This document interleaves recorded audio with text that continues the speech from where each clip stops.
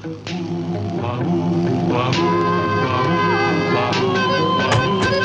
in this world the headlines read of those whose hearts are filled with greed, who rob and steal from those who need to right this wrong with blinding speed, goes underdog, underdog, underdog, underdog. Speed of writing, roar of thunder, fighting all who rob or plunder. Underdog. Running back deniers exist. They still exist, those that deny the power of the running back. After our Lord and Savior walked among us in 2019, throughout the football season, Christian McCaffrey walked among us, virtually guaranteeing fantasy football championships for everyone that drafted him at either the 101, 102, 103. And this year, a number of running backs could go over 25 fantasy points a game. Oh, yes. Oh, yes. Outscoring their wide receiver counterparts by multiple fantasy points per game. And that's assuming that we have a wide receiver one that even gets to 22 fantasy points a game like Michael Thomas did last year, but there's absolutely no guarantee that's going to happen. Less time during training camp and preseason for quarterbacks and wide receivers to develop rapport and chemistry and timing. So I expect the running back one tier to outperform the wide receiver one tier by an even wider margin this year. The wide receiver tiers should continue to flatten, and the running back tiers continue to diverge because Miles Sanders is in play to blast past 20 fantasy points per game. Joe Mixon's in play to blast past 20 fantasy points a game. You go down the board, Saquon Barkley, it's Ezekiel Elliott, it's Alvin Kamara, it's Clyde Edwards-Helaire. You just go down the board, and you can envision a scenario where the running back you're selecting in the first round and the second round outperforms all the wide receivers, every single one in fantasy football, with the possible exception of Devontae Adams, and he's going in the early second round anyway. But according to the running back deniers, a robust RB is like wearing two condoms. Like, it's the safe play. You want to make the playoffs? Great, go robust RB. You want to win your championship? Go zero RB.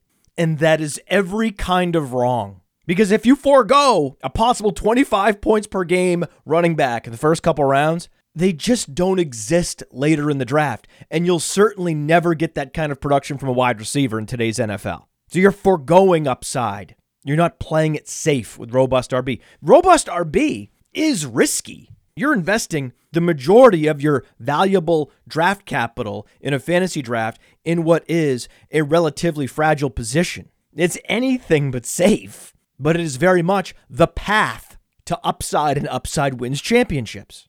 You hit on two running backs, you have a massive competitive advantage on the field. Getting two RB1s in your roster is the easiest way not to make the playoffs, to win the championship. And this is the false choice that the RB deniers put forth. Oh, well, the best way to gain leverage on the field is to hit on a running back in the later rounds. And that's true. That's true. Late round running back offers incredible variance that can fuel a team's upside and eventual championship. But guess what? You can draft those guys too. You're not precluded from drafting late round running backs with upside in the later rounds if you start your draft RB times 3. You can have it all. Robust RB is not the safe play. You're not doubling up the condom. It's the opposite. You run the risk of a pregnancy if multiple running backs in the early rounds bust. Then your fantasy team implodes while your girlfriend explodes. You know, pregnancy. Yeah, they get the stomach. You know, and then pregnancy, the stomach. Zero RB is the safe play. Leaning into the most anti-fragile roster is, by definition, the safer play. Of course. Of course. But you are absolutely foregoing the upside. You're saying, we're going to have sex, but there's no chance of anal. There's no chance of a 69. I mean, even a blowjob, a 20 fantasy points per game wide receiver is far from a sure thing. It's just not sexy. It's just not that stimulating.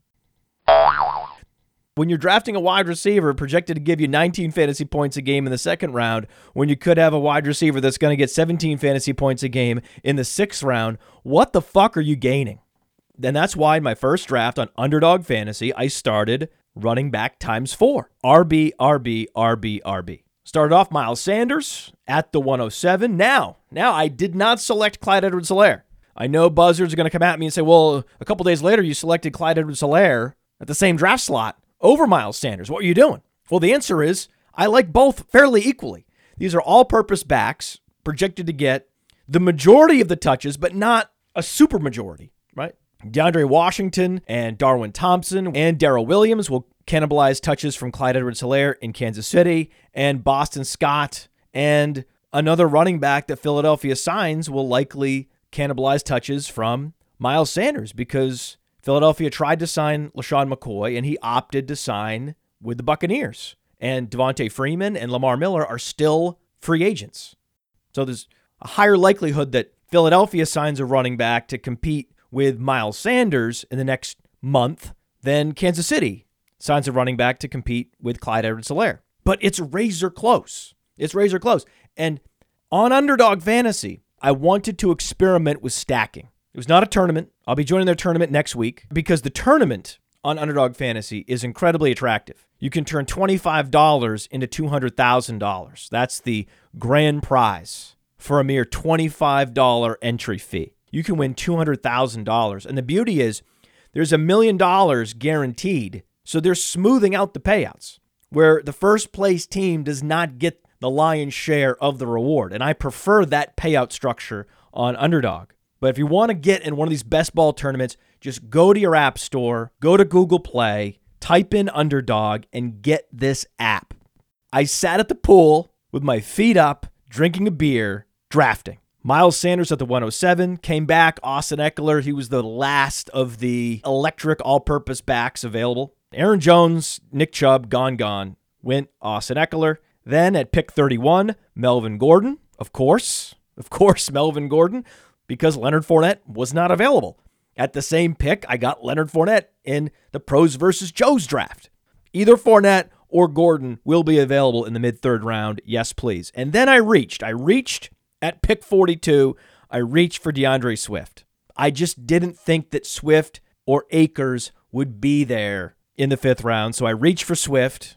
Akers did happen to be there, so I regretted it. If I could go back in time, I would not have reached for Swift, but I've noticed his ADP is climbing because of the popularity of this show, and he has that league-winning upside where you could see DeAndre Swift going out and posting 20 fantasy points a game this year because he is essentially a better version of Miles Sanders on a less potent offense. And Kerryon Johnson is as much of a threat to DeAndre Swift as Boston Scott is to Miles Sanders. So DeAndre Swift is massively undervalued, and I wanted to start extreme, robust running back. In the 5th round, Cortland Sutton, then Devontae Parker, Marvin Jones, Christian Kirk, Deshaun Jackson, Antonio Brown, Steven Sims, and Traquan Smith. Those are my wide receivers. Now, how did I approach this draft? I wanted to lock in 2 top 10 quarterbacks so that I would not need to draft a third quarterback. So I got Carson Wentz at the 103 and Tom Brady at the 114. And you'll notice what I did.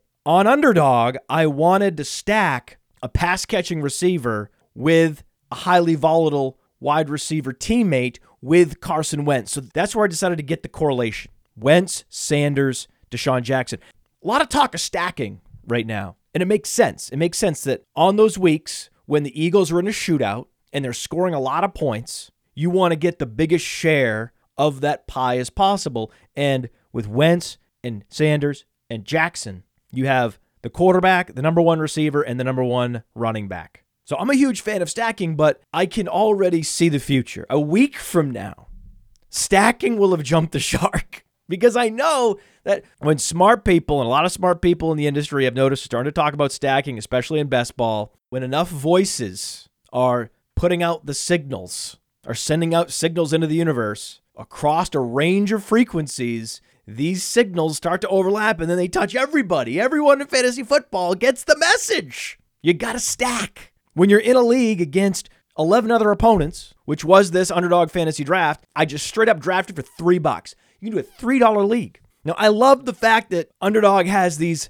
best ball tournaments. Oh, we needed the ability to just crack open an app, join a best ball tournament, and go after $200,000. You needed that. We needed that. Thank you to Underdog for bringing this to our mobile phones in such an easy-to-use user experience. Before the next show, I will have joined that tournament and I will share the results. But for the draft that I'm talking about today, it's just $3. The entry fee was just $3. The amount of fun that I had drafting this team for $3 is a miracle. Like, it's a miracle that this is possible, that you can have this much fun for $3. Everyone's talking about these tournaments on Underdog, and they're great, but the $3 games are just magical. But we need to highlight the difference between entering a tournament and entering a singular league. So in a singular league, you want to stack, if possible, where it makes sense, but you don't want to reach for stacks in a singular league. In a tournament, you can reach for stacks. Absolutely. In fact, the mistake I made in the Pros versus Joes league that I recently completed was that I reached for Dak Prescott to stack with Amari Cooper when I should have drafted Devontae Parker. So if I could blend those two drafts, the Underdog $3 draft and the Pros versus Joes draft, it'd be a great draft. But I made mistakes in both drafts. In the Underdog draft, I reached for DeAndre Swift. And you could argue that drafting Antonio Brown was a mistake as well. I often find myself just drafting best player available on the ADP board. That was the case with Cortland Sutton and Devontae Parker and Christian Kirk. He's going at slot 84. I got him at pick 90. Cortland Sutton going at slot 49. I got him at pick 55. Devontae Parker going at slot 55. I got him at pick 66. Steven Sims going at slot 185. I got him at pick 199. Same thing with Austin Hooper. Going at slot 117. I got him at pick 127. Most of the players I selected came at value with the glaring exception of DeAndre Swift. I did pick up a fifth running back. So I did pick up a signature late round running back in Jerick McKinnon. Picked up Jerick McKinnon at pick 175. That was not technically a value because his ADP is 190. But because I started running back times 4, that's a huge draft capital investment at running back. To make up for such a disproportionate amount of draft capital going to running back, you need to devote the majority of your remaining slots to wide receivers. It's the only way to do it. You can't start with 4 running backs and then take multiple shots on late round running backs. It's too many running backs. You're better off picking up starting receivers like Steven Sims for a high floor and upside receivers like Traquan Smith, because Emmanuel Sanders has been in decline for a number of years. I think the upside of Emmanuel Sanders in that offense has been overstated. Last year, he had 2 weeks with more than 20 fantasy points. Year before that, it was 4 in less games. So in 12 games, 4 weeks over 20 fantasy points. And then last season, he played in 17 games. He played in more games than any other wide receiver because he was traded around the bye week. How many wide receivers can say that? Oh yeah, got an extra game. And yet still only 2 20-point performances. He's 33 years old. Traquan Smith is going to be on the field a lot. He's going to be on the field for all these 3 wide receiver sets. So there's very few wide receivers in the final rounds of a best ball draft that I would prefer to Traquan Smith. He is the ideal late round wide receiver. And it's why Robust RB makes so much sense, because you can get more weekly boom upside from a Traquan Smith because he's going to at least log a 60% snap share every single week than fringe running back X that could get cut before the start of the season. When you back into your strategy by pinpointing the highest floors and ceiling, when you combine floor and ceiling in the later rounds, you want to exclusively draft wide receivers. I did that in the Underdog draft, and I did that in the FFPC Pros versus Joes. Just 6 consecutive wide receivers to close it out. Why not? And I'm getting similar tight ends as well. On Underdog, Austin Hooper, Blake Jarwin, Ian Thomas. You have Austin Hooper for stability because he's the highest paid tight end in the league, and he's going to operate as the number 3 option in the passing game in Cleveland. And you have Blake Jarwin and Ian Thomas starting tight ends on 2 offenses that we think will be prolific. Everyone knows the Cowboys offense is going to be prolific. We believe the Carolina Panthers offense will also be prolific. So in every draft, I'm trying to get a piece of the Carolina offense. Always trying to get a piece of the Carolina offense. Ideally, Christian McCaffrey, right? Not even McCaffrey? Yes, you want McCaffrey. And you want running backs that look like Christian McCaffrey, whether it be Aaron Jones or Austin Eckler. You want those running backs in the second round. The running back talent profile in the NFL is far superior to the average NFL running back from 5 years ago. The running backs are getting more and more talented, and more college schemes are using running backs in the passing game. So running backs like DeAndre Swift are coming to the league better equipped to operate in the passing game. And coaches are coming from the college ranks and calling more plays where the running back goes out and runs a route as opposed to staying in for pass protection.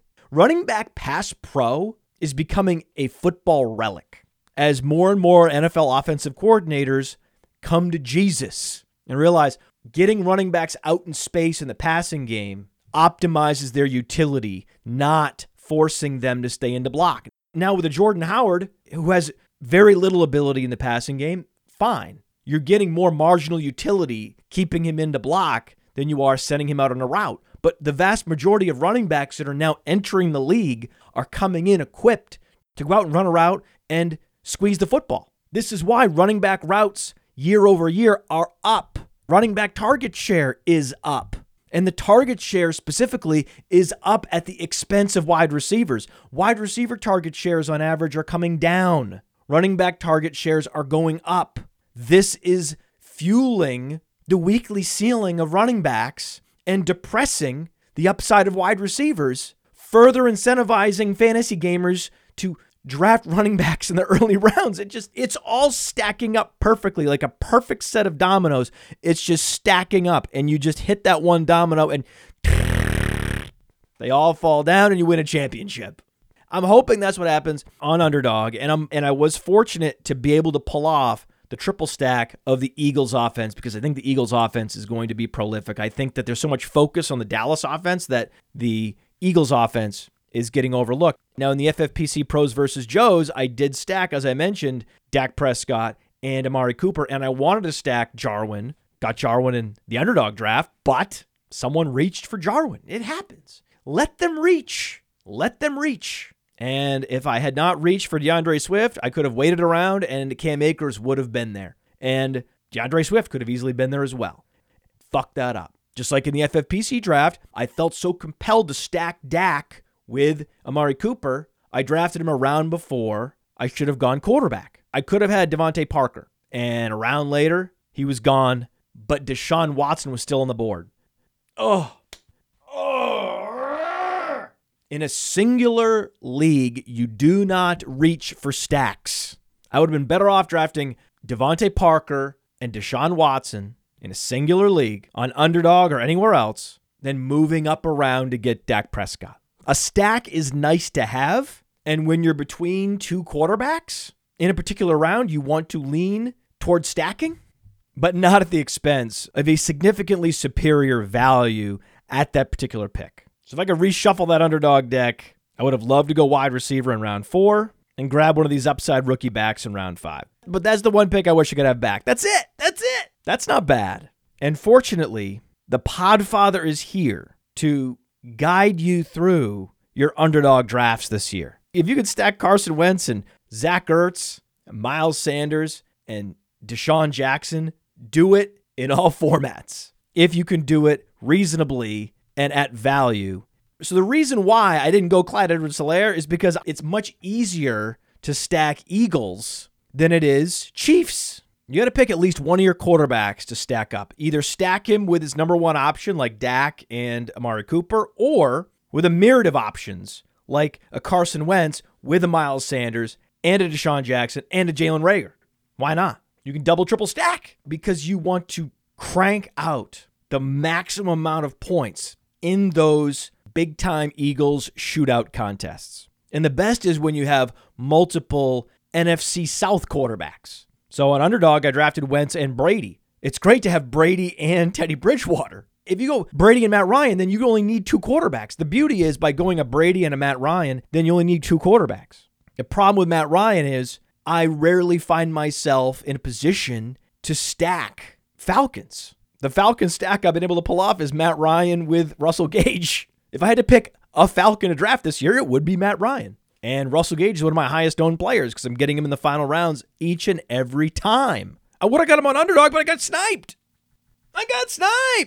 Russell Gage is the perfect play on a platform like Prediction Strike. Just go to any player profiler page, go to Russell Gage's page, and you'll see invest in players on Prediction Strike. Click it. And Prediction Strike mimics the behavior of a stock market for players. So as long as Russell Gage outperforms expectations, and expectations are very low, he delivers positive returns. That's the beauty of it.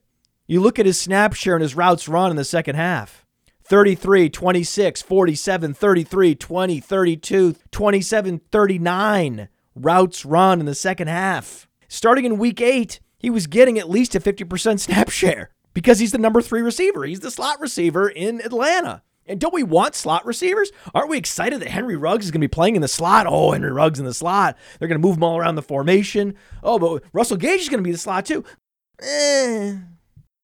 The reason why stacking is in vogue is because you want exposure to these weeks when high-octane offenses go nuclear. And it's the best when both go nuclear. Imagine if you're a Superflex best ball league with Brady and Matt Ryan in the week the Falcons play the Bucs. I mean, wow, right? And on Underdog, I was very disappointed to not get Rob Gronkowski. Rob Gronkowski was sniped away from me. So I was hoping to stack Brady and Gronk with Wentz and everybody. And it didn't work out. So there, I showed restraint, not overstacking at the expense of value because it's a singular league. But in a tournament setting, I'm moving up around to line these players up, stack them up, and maximize correlation. But in a tournament setting, because you're going against so many players, you have so many opponents, thousands of rosters, the Dak Prescott, Amari Cooper, the Julio Jones, Matt Ryan stacks are less attractive because there are so many out there. The moment your league clicks over into playoff mode, you're going against non-unique lineups. It's you against a bunch of lineups that look like you. You made the playoffs because you bet on a bunch of players exceeding expectations during the regular season. And it won't be any coincidence that a lot of your competitors have a lot of the same players. So if you make the playoffs in a tournament with Dak Prescott, Amari Cooper, Blake Jarwin as your team focal point, you're guaranteed to face off against a number of duplicate stacks. The way to get more stack variance is to stack the lesser quarterbacks. Because I found myself doing this in drafts. The moment after I selected Amari Cooper, my next thought was, get Dak, get Dak, get Dak, get Dak. But the moment after you select DJ Moore, your next thought isn't, get Teddy Bridgewater, get Teddy Bridgewater. But that should be the case. In a tournament setting, you should be willing to reach 2 rounds to get Teddy Bridgewater. And if you're going to draft DJ Moore, at that point, realize I might draft 3 quarterbacks here because I want to reverse engineer a Panther stack. And the Panther stacks are the best because there will be fewer of them because fewer fantasy gamers are considering stacking when they draft DJ Moore than when they draft a Julio Jones or a Mike Evans or an Amari Cooper. Hell, more fantasy gamers will be considering Ben Roethlisberger when they select Juju Smith-Schuster than Teddy Bridgewater when they select DJ Moore. So the DJ Chark with Gardner Minshew stacks, the DJ Moore, Ian Thomas, Curtis Samuel with Teddy Bridgewater stacks will be much less common than the Deshaun Watson, Will Fuller stacks. If you look at the rosters across this massive Underdog $1 million tournament, you'll see a lot fewer Teddy Bridgewater-centric stacks than you will any of the top 6 quarterbacks, with the possible exception of Patrick Mahomes because so many of these Chiefs are going so early. Like with Christian McCaffrey, the cornerstone of the stack may be running back to quarterback, just like with the Panthers. If you get Christian McCaffrey, you want to get Teddy Bridgewater. Just like with the Eagles, if you get Miles Sanders, you want Carson Wentz. And just like with the Chiefs, if you get Clyde Edwards-Helaire, there's more incentive to target Patrick Mahomes. You get more variance at a better value if you put cheap quarterbacks on top of your stacks than the established QB1s. So the general rule for stacking across all types of drafts, whether it be tournament or singular leagues, start robust running back and try to back your way into cheap stacks. And when you go to any of these late round upside wide receivers that we know are going to be commanding a significant snap share and running a bunch of routes for a smash-worthy offense, like a Russell Gage, like a Traquan Smith, like a Randall Cobb, go ahead and invest in these players now on Prediction Strike. And when you do, use the promo code UNDERWORLD because they need to know the Podfather sent you. And Patrick Murphy knows the Podfather's been sending him fantasy leaguers in need of assistance. He's the best in the business at managing other people's fantasy teams. And he's also one of the masterminds, player profilers, world famous draft kit cheat sheet. And as I mentioned, I drafted Austin Hooper, Blake Jarwin, Ian Thomas in a recent underdog draft. And I selected those particular tight ends in those particular rounds for a very specific reason. Breakout tight ends are one of the great fantasy hacks. One of the best ways to capture upside variance on the field is to get as many TJ Hawkinsons and Mike Gesicki's, and Blake Jarwins and Jonnu Smiths and Ian Thomases as you can possibly gather. And that's why in underdog draft after underdog draft, you'll see me drafting 2 expensive quarterbacks with 3 late-round upside tight ends. That's been my approach, and it was recommended to me by Patrick Murphy, the Fantasy Football King. Check him out, fantasyfootballking.com, and be sure to follow him at FFTheKing on Twitter.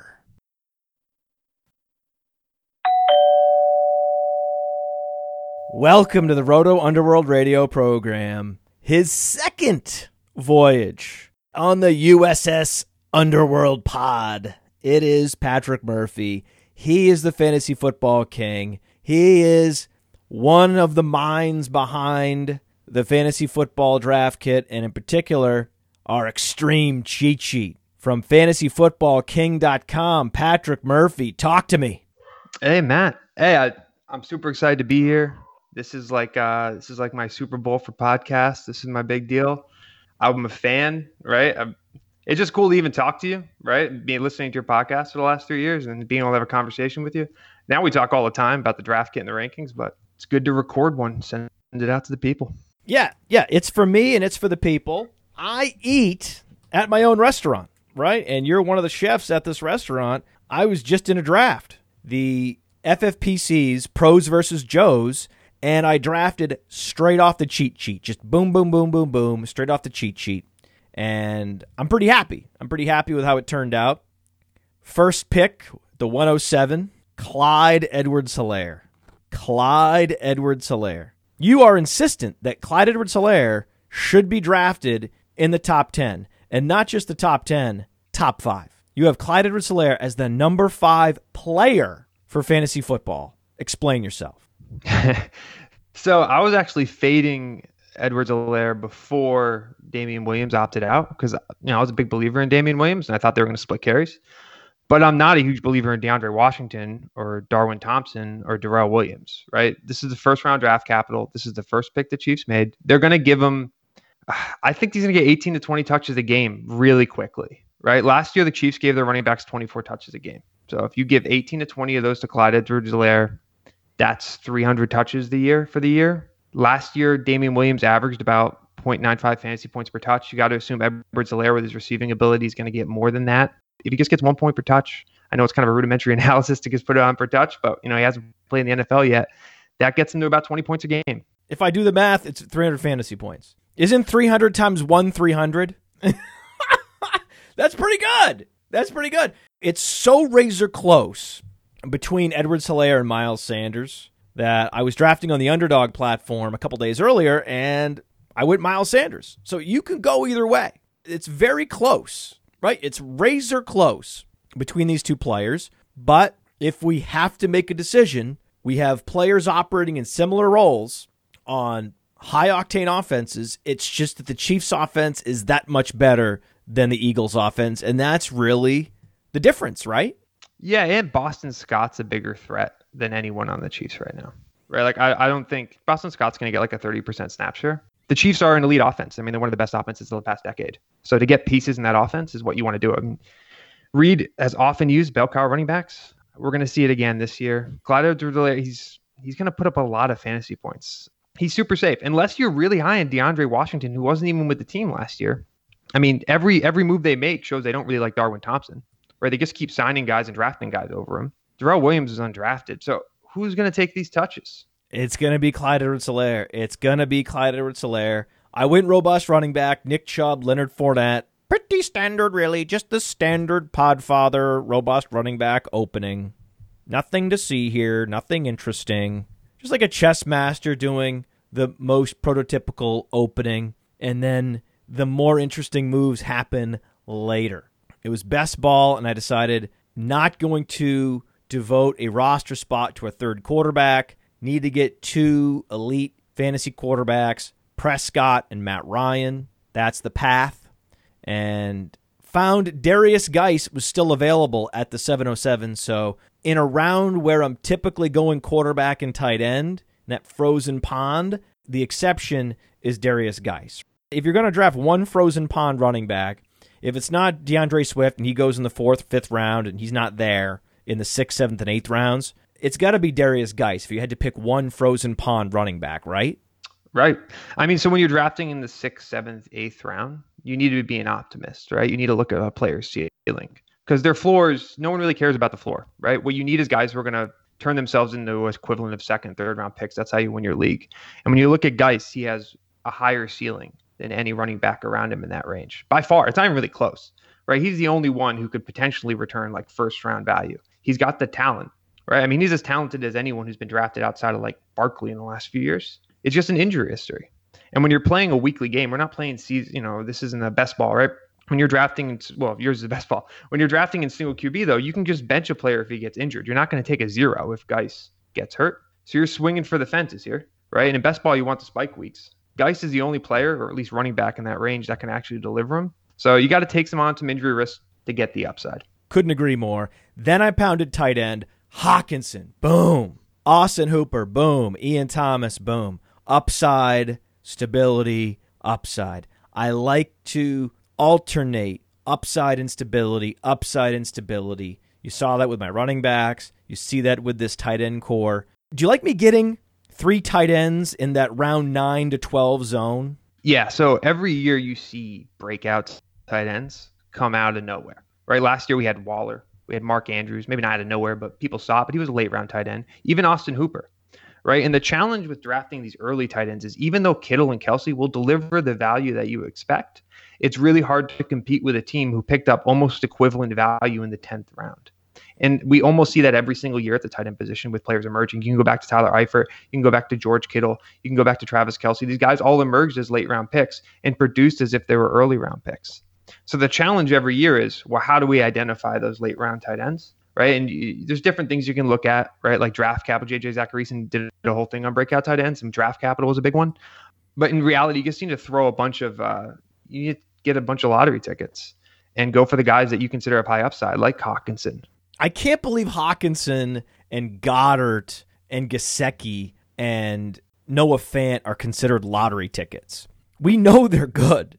We know they're really good players. And with the exception of Noah Fant, they're at worst the number 3 options on their teams. Jonnu Smith could be the number 2 receiver in Tennessee. He's a no-doubter. We know Jonnu Smith to be an exceptional playmaker at the tight end position. We know TJ Hockenson is that guy. We know Noah Fant is that guy. So why? Why would you pick a player 2 or 3 rounds earlier, like a Darren Waller or a Tyler Higbee, who's actually an inferior player to guys you can get 3 or 4 rounds later? It makes no sense, especially Darren Waller. So many fantasy gamers are so obsessed with the yeah, but, what about, yeah, but what about, yeah, but what about, yeah, but what about, yeah, but what about, except Darren Waller. There's this cognitive dissonance where no one wants to acknowledge that they signed Jason Witten in the offseason. It's this open secret. They signed Jason Witten, but we like Darren Waller. He helped us win fantasy football championships completely out of nowhere last year, and he might return to anonymity this year. But we're so enamored by the guy that helped us win championships last year that we just need to all agree to not acknowledge reality, to just pretend it never happened, that the Raiders didn't draft Henry Ruggs in the first round. The Raiders didn't sign Jason Witten. None of that happened. We're just going to run it back with Darren Waller in 2020 as if nothing's changed. And a lot has changed. A lot of people think Darren Waller was a compiler last year. Like, oh, he was the only guy there. He was just an inefficient compiler. He had a better yards per target than Mark Andrews, 2nd in yards per target. He was 3 in yards per pass route. He exceeded a 90% snap share in like almost every one of his games. They've only added really rookies to compete with him. I don't care about Jason Witten. That guy's ancient. Why don't you care about Jason Witten? Because Darren Waller was efficient. He was their most valuable target they had last year. When you're second, I mean, when you're more efficient than Mark Andrews on a per target basis, you're pretty good at your position. He's killing it. He was second in yak to only George Kittle. I mean, the guy's an animal out there. We shouldn't just say he came out of nowhere. It's easy to distrust him, but every efficiency metric you look at says Darren Waller's the real deal. He's going to get another 90 balls. If anything, he's a positive regression candidate. He caught 90 balls and got 3 TDs. He caught 7 TDs. He's right there with Kelsey and Kittle last year as the top tight ends. So I like Waller. I don't draft tight ends in the middle rounds. But like in the fishbowl, for instance, where you get double the points for receptions, he's going to outscore Mark Andrews. He's going to catch 15 more passes than Mark Andrews. What? Mark Andrews didn't exceed a 60% snap share all year last year. Right? And I know Hayden Hurst left, but Nick Boyle's the guy who led the team in snaps last year, not Hayden Hurst. They like Nick Boyle's blocking. He's going to catch 15 more passes than Andrews. Darren Waller's going to deliver value. That being said, I still don't really draft him that much because I don't draft mid-range tight ends. I just don't do that. I don't think it's the way you win your league, and they typically bust. But I think Waller's probably the best value at tight end. Oh my God, I couldn't disagree more.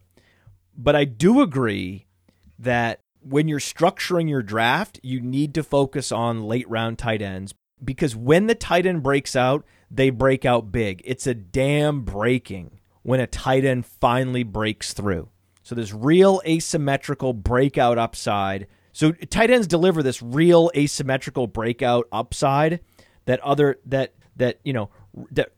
relative for the year-to-year breakout upside that other positions just can't compete with. So you're incentivized to draft multiple tight ends in the later rounds, right? Like you shouldn't just draft one tight end. You should draft multiple tight ends, right? Even in traditional leagues. Yeah, I mean, the way to win your league is by hitting on one of those tight ends, right? If you had Mark Andrews or Darren Waller last year, or even Austin Hooper, if you hit on one of those guys last year, you had a massive advantage over anyone who took a tight end in the first 5 rounds.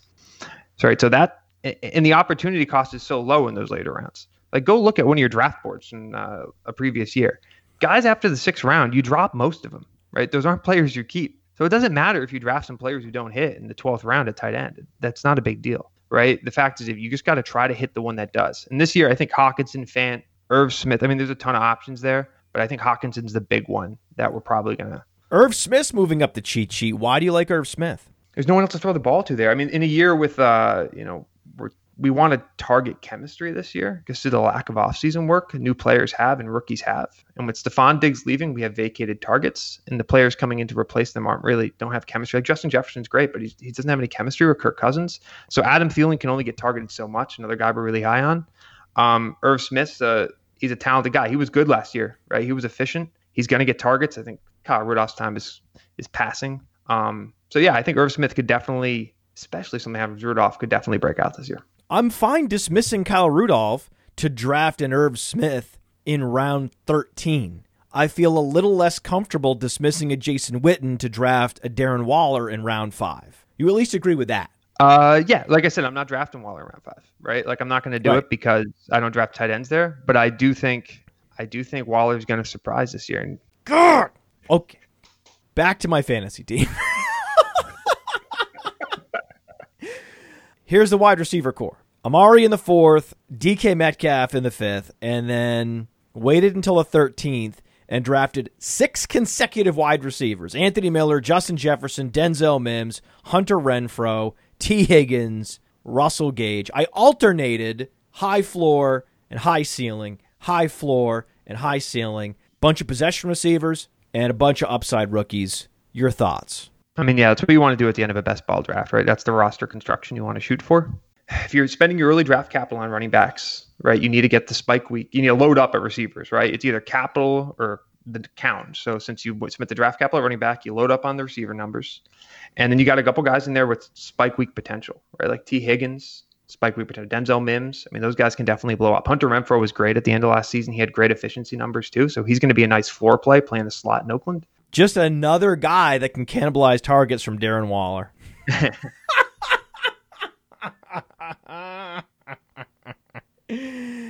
I love the growth and development of Hunter Renfrow this year.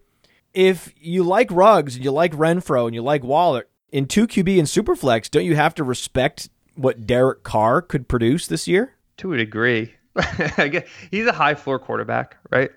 That's pretty good. It's a second quarterback in Superflex, third quarterback in 2QB. He's a safe pick. He's a safe pick. I think they have a good O-line there too. I know you're a fan of Brandon Thorne. His rankings, you got the Raiders at 4th in the O-line rankings.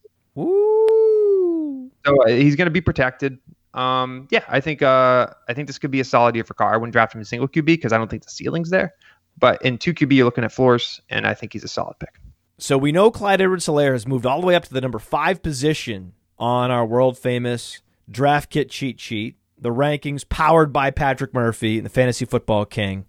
Which guy has moved up the board most rapidly, not named Clyde Edwards-Helaire? One guy we have above consensus that we kept moving up is Leonard Fournette. That's right. We should mention Leonard Fournette because we're very bullish on Leonard Fournette, and he's an easy player to mock across the industry. Oh, we're going to call him Uncle Lenny, and because he has a nickname, that means he's not good.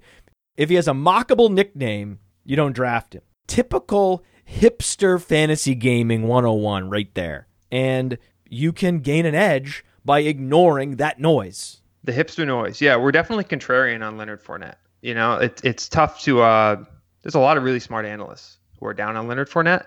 But there's also a lot of smart analysts that are bullish on Leonard Fournette. Yes, you. They just don't have the biggest microphones. Yeah. I mean, he's very polarizing. He's extremely polarizing, and I think we can narrow it down to one reason, right? It's the passing down work, right? If they're going to have a lot of negative game script in Jacksonville, I think they have the lowest over win total in Vegas right now, so they're going to be bad. But Leonard Fournette last year got all the passing down work, right? He was second in weighted opportunities. If he gets that again, he's going to be great. Second in weighted opportunities to Christian McCaffrey. He's going to have a ton of positive regression, right? And he had 3 TDs. He was 50th in total TDs and second in weighted opportunities. You don't need to be an expert at analysis to figure out he's going to get a few more TDs this year. Like, come on. It's just a no-brainer play, man. It's just a no-brainer. He has the speed score. He has the college resume, the draft capital, and he's maintained a primary back role all these years. So we know that he's not bad. He's not bad. Is he great? No, but he's not bad. And not bad in a true bell cow role is a guy you want in the 3rd round. Well, the argument against him is he's inefficient, right? But if you look at it last year, he faced over 7 defenders in the box. Of the top 20 running backs in touches, he was the only one to face more than 7 defenders in the box on average. And in the end of the day, if you look at yards created per touch, he had higher yards created per touch than Ezekiel Elliott, Alvin Kamara, and Christian McCaffrey. So he wasn't as inefficient as people think he was. He suffered more from an inexperienced Jags O-line that's going to improve this year. And because of an inexperienced passing game with Gardner Minshew, they were stacking the box. That should also improve this year. So Leonard Fournette's going to be more efficient.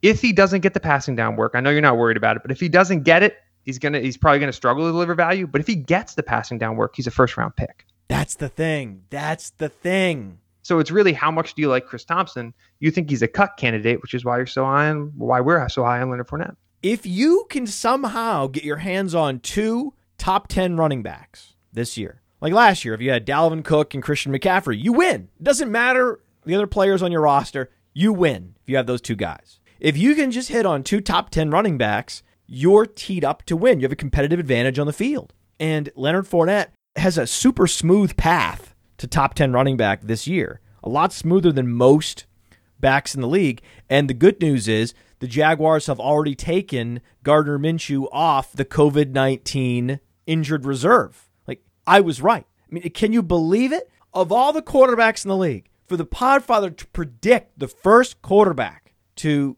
develop COVID-19, the open-ended question was put to me, and it was Gardner Minshew, and it was correct. Oh, my God. Oh, my God. It's too good. I'm too good at this. Somebody stop me. Someone from the government needs to come and lock this microphone, somehow prevent me from getting in front of live microphones and being this right. It's hard, man. It's hard being this right. I mean, it feels so good. But for the mortals out there, I don't know how they even believe it. I barely believe it. It's right up there with Godwin over Evans, man. It might be your best take ever. It's just Gardner Minshew. It's right there. Minshew would be the first to contract COVID-19. All right, besides Leonard Fournette, who else is moving up boards? When fantasy gamers are perusing our cheat sheet, Not only is it the best cheat sheet in all of fantasy football, it's our best cheat sheet of all time. Therefore, it is the best cheat sheet in the history of fantasy football. Who else is moving up? AJ Green, right? We're well above consensus on him. We just keep moving him up. He's always available in those middle rounds, man. Yeah, I mean, I think he went in your best ball draft that you just shared, like 7th or 8th round. He was very available. I just happened to be drafting quarterback and tight end and Darius Geis in those slots, but yeah, he was there. Last time he played in 2018, he averaged over like 8 games, 18.5 fantasy points. That would have been good for wide receiver 3 last year, right? So the last time he played, he was his top 5 receiver in the NFL. Which year was that? 2018. That was 2018. That wasn't like 2016. That was 2018. That was fairly recently. Yeah, so you can tell. I mean, I get it, right? AJ Green has a floor problem, right? He could get injured.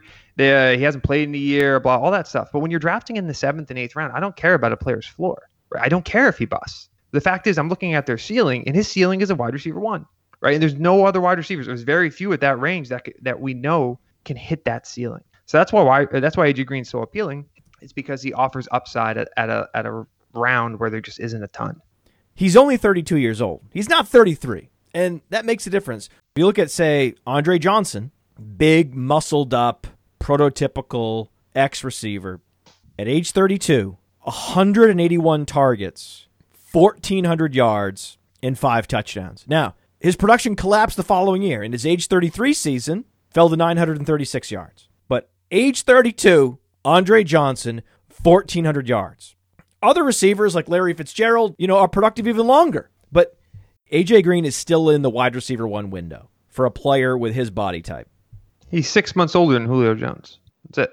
I mean, Julio Jones is a 2nd-round pick. And Julio Jones relies more on fast twitch explosiveness than AJ Green. AJ Green is more of a ballerina than he is a sports car. So you would think that a wide receiver that wins with body position and nuance like AJ Green could play at a high level even longer than Julio Jones. And yet, AJ Green, who has produced at a similar level to Julio Jones throughout his career, he's being drafted 6-7 rounds after Julio Jones. It's crazy.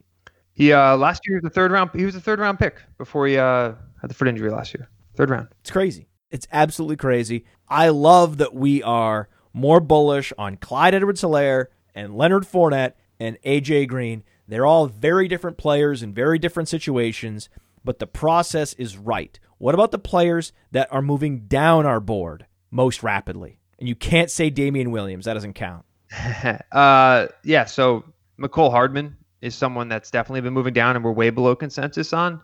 So a lot of people like McCole Hardman because he was extremely efficient last year. I think he was number 1 in yards per target. Oh, wow.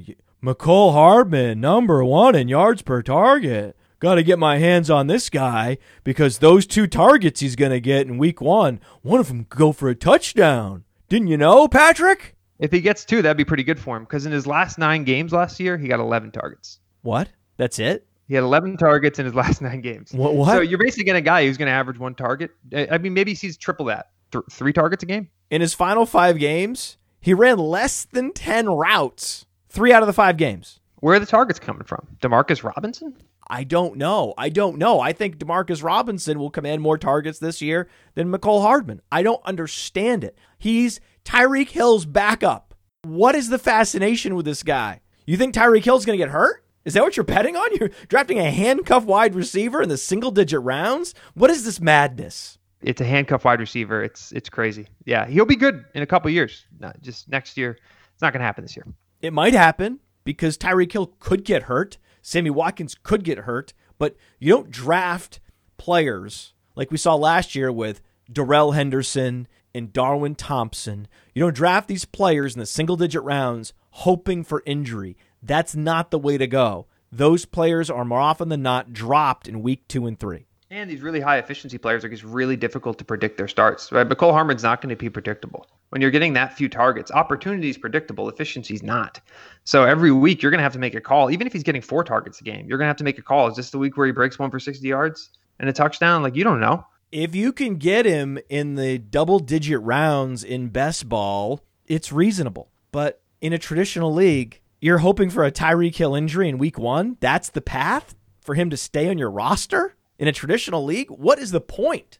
Give me one more guy we're more bullish on than consensus. Devontae Parker? Yes, we got to talk about Devontae Parker because I had the opportunity to draft Devontae Parker in this Pros versus Joes, and I actually selected DK Metcalf, even though we're higher on Parker, knowing that I could get Parker in the following round because we're just so much more bullish on Parker than consensus. Why is that? Yeah, so last year after Preston, I mean, probably everyone's heard the split, but last year after Preston Williams tore his ACL from week, I believe, 9 to 17, Parker was wide receiver 3 in points per game, right? So again, we're chasing that upside. Now, Williams is back. So the argument against him is, well, when Williams is healthy, Parker was wide receiver 36.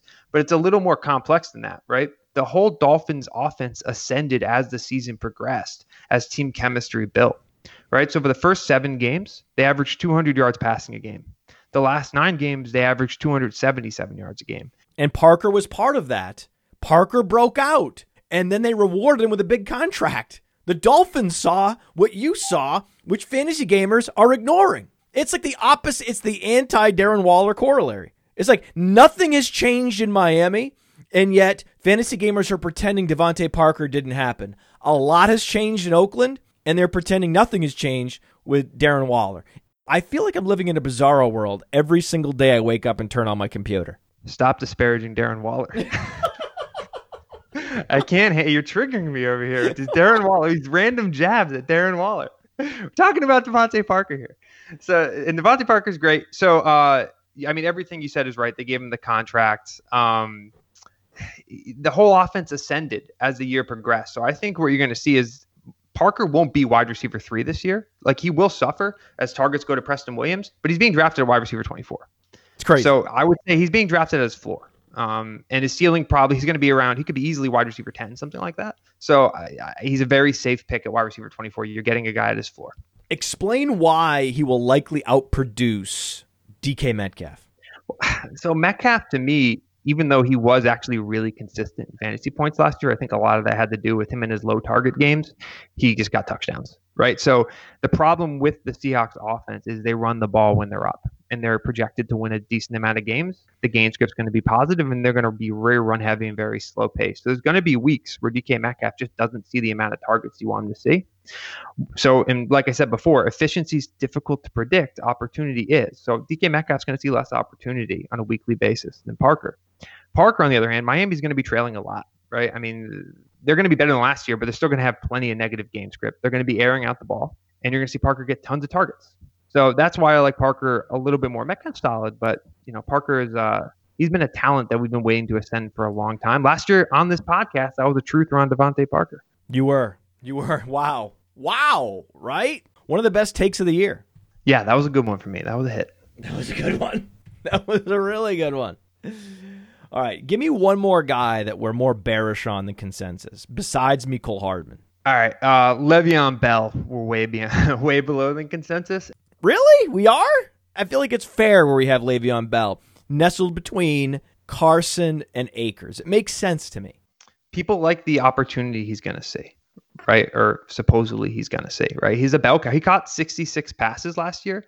So his opportunity's there, and people like to draft opportunity. The challenge is he was just insanely inefficient, right? 3.2 true yards per carry, 0.97 yards created per touch. In his snap share dropped as the second half of the year, his snap share dropped considerably. Gase is clearly not sold. The whole coaching staff isn't sold on him. I mean, think about this, right? He caught 66 passes. That's more than 4 a game. And he only averaged 14 points per game. I mean, how do you even do that? How do you catch that many balls as a running back and only average 14 points per game? That's like you call it a riddle.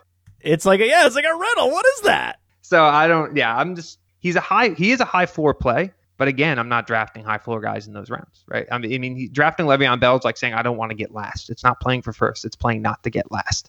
You're trying to hit on a running back in the top 10. Le'Veon Bell's path to being a top 10 running back this year is very narrow, almost non-existent. Doesn't exist. Unless he gets traded. His path is to get traded. Who's this year's signature league-winning quarterback for fantasy football? So it's hard for quarterback this year. Like, I don't think we're going to have a Pat Mahomes or Lamar Jackson. I think we've been really lucky the last 2 years to see crazy seasons like that from late round quarterbacks. But when you're swinging for upside, there's a couple different guys. I mean, the obvious one is Stafford. Everyone loves Stafford, right? He throws the ball deep. He has a great ADOT. And in the games he played last year, he was a great quarterback before he got hurt. So I think Stafford's going to be good. The other one that we've been moving up a lot is Cam Newton, right? As we see these opt-outs on the Patriots defense. Thank you for saying it. I think Cam Newton's the answer. Yeah. Yeah. I mean, the rushing upside, he's playing on an incentive-laden contract. We're seeing all these opt-outs in the Patriots defense. I mean, the original concern with Cam Newton was, well, he doesn't need to do anything. Now he needs to do some stuff. So he's going to have to score some points. In rushing, I mean, the real key to breakout quarterbacks, or at least late round ones, is rushing upside. I mean, you can try to predict the TD variance, but that's harder to do. If Cam Newton rushes for 500 yards, he's going to be a top 8, top 5 quarterback, or he's in that range. And if he throws too, I'm a little concerned about his weapons, but whatever. I think in his QB1 season, he's like number 1 receiver with Ted Ginn or something. So he doesn't really need great weapons, Todd. And his best season as a pro was his rookie season. That was his only season where he was able to crest 4,000 yards. One 4,000-yard season on the entire Cam Newton resume was the final year with Steve Smith in his prime in 2011. And then Steve Smith leaves for Baltimore, and you see the yardage deteriorate. You see the rushing yards deteriorate. But if you go and look at what Josh McDaniels did with Tim Tebow in Denver, had Tebow played 16 games, he would have rushed for approximately 800 yards. So we're talking about 800-yard ceiling, 800-yard rushing upside for Cam Newton with the best weaponry he's had since his rookie year. Since his rookie year. In that rookie year, it was Steve Smith, it was Brandon LaFell, and it was Greg Olsen and D'Angelo Williams out of the backfield. This year, it's Julian Edelman, who is not at Steve Smith's level when he was on Carolina, but a lesser version of Steve Smith. Certainly, if you compare Julian Edelman to the number 1 receivers that Cam Newton was accustomed to in Carolina, Devin Funchess, Ted Ginn, Kelvin Benjamin, it's a major upgrade. And then the number 2 and number 3 receivers are an upgrade as well. Cam Newton's never had a number 2, 3 receivers as good as N'Keal Harry and Mohamed Sanu. And I think he's also going to get more out of Devin Asiasi than most people expect. And James White, the second best satellite back that Cam Newton will have ever had in his career, other than Christian McCaffrey. Cam Newton is really only able to fully enjoy McCaffrey in McCaffrey's rookie year.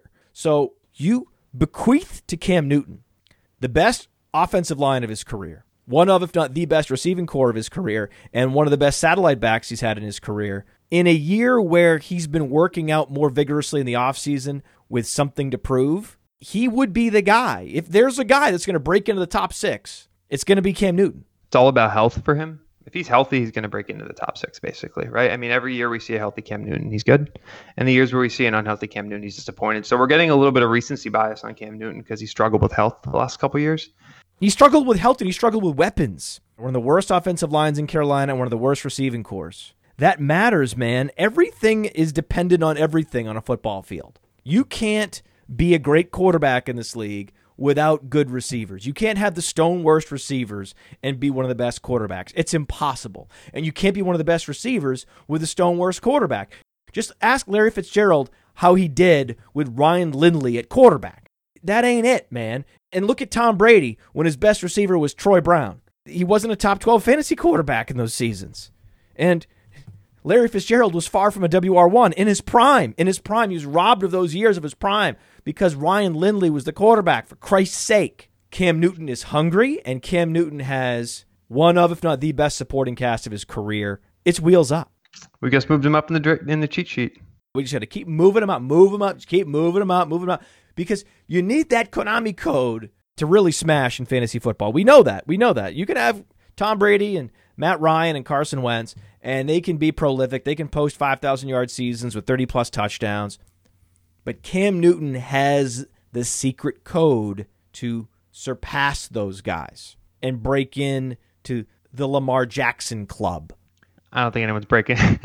He's not going to be Lamar Jackson club. At least get to the door, the exterior of the Lamar Jackson club. Like, he can knock on the door, the bouncer's there. They won't let him in. He can look in the window. But he can at least approach it and say, this is an interesting spot you guys have. I can't get in, but I'm at least knocking on the door. If you're in a traditional league, why not Cam Newton? If it doesn't work out, he's not healthy, or McDaniels can't figure out how to use him, okay, so what? Go grab Teddy and stream. Whatever. But you want upside at quarterback in single quarterback leagues, Cam Newton should be a strong target. I think Miami week 1, right? And they have Miami week 1. God damn it, they have Miami week 1. Miami on the schedule twice. Jets on the schedule twice. Yes, please. Yes, please. Early season schedule matters. It really does. I do get chased off players that have wicked difficult sections of their schedule. It freaks me out, man. It freaks me out to know that I'm going to invest in Josh Allen, especially in a draft master format where I can't drop him after week 7 when the schedule starts to ratchet up and become impossible. I have to have him for the full season. I don't want that, man. I don't want that. I just want Josh Allen for those early season games and then pivot off of it. That's what I want to do with Josh Allen. And the opposite is true with a similar quarterback to Josh Allen, Daniel Jones. It's just flipped, where Daniel Jones' schedule is impossible at the beginning of the season. When you look at the schedule, does it chase you off a lot of these Giants players in fantasy football, especially traditional leagues where you can add drop? Mainly just Daniel Jones, right? Because quarterback is probably the most predictable streaming position. I mean, there's no reason to draft Daniel Jones in a single QB league, because what are you going to hold him for 3 to 4 weeks? I mean, there's no reason to stash Daniel Jones QB 15 or whatever he's being drafted at. So I'm not drafting him anywhere, because early season schedule is that's like the first thing you look at when you're drafting QBs. Steelers, Bears, 49ers, Rams, Cowboys. It's vicious. It's a vicious schedule. He's undraftable. That's vicious. He's undraftable. 3 of those games are on the road. It's absolutely brutal. No concerns for Saquon Barkley facing that schedule to start the season? Not really, because Saquon can get his catches, right? And that kind of boosts his value. And also Saquon has that ability to hit a home run on any play, right? He's that kind of an athletic back where, he's almost matchup proof just because of the volume he's going to receive and the way he gets that volume. If you look at Christian McCaffrey last year, like, was there a matchup that scared you with Christian McCaffrey? No, he lit it up in every single matchup.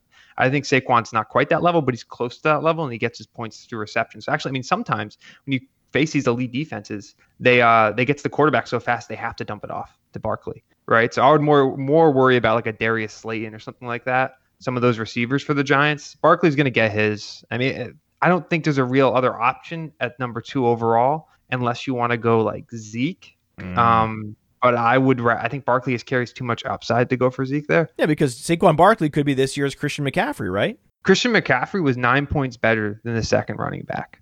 To give you an example, Michael Thomas, that's the gap between Michael Thomas and Michael Gallup. Oh. Right? That's the gap from Travis Kelce to Delaney Walker. What? That was the 1 to 2 gap. What? McCaffrey scored 3 points per game more than any running back I could find over the last 7 years. Gurley's big season, David Johnson's big season, Barkley's big rookie season. McCaffrey was 3 points per game or more better than every single one of them last year. Like, he was unbelievably good. And the schedule is absolutely brutal because beyond these first 5 games, beyond these vicious first 5 games, the Eagles, Buccaneers, and Eagles again.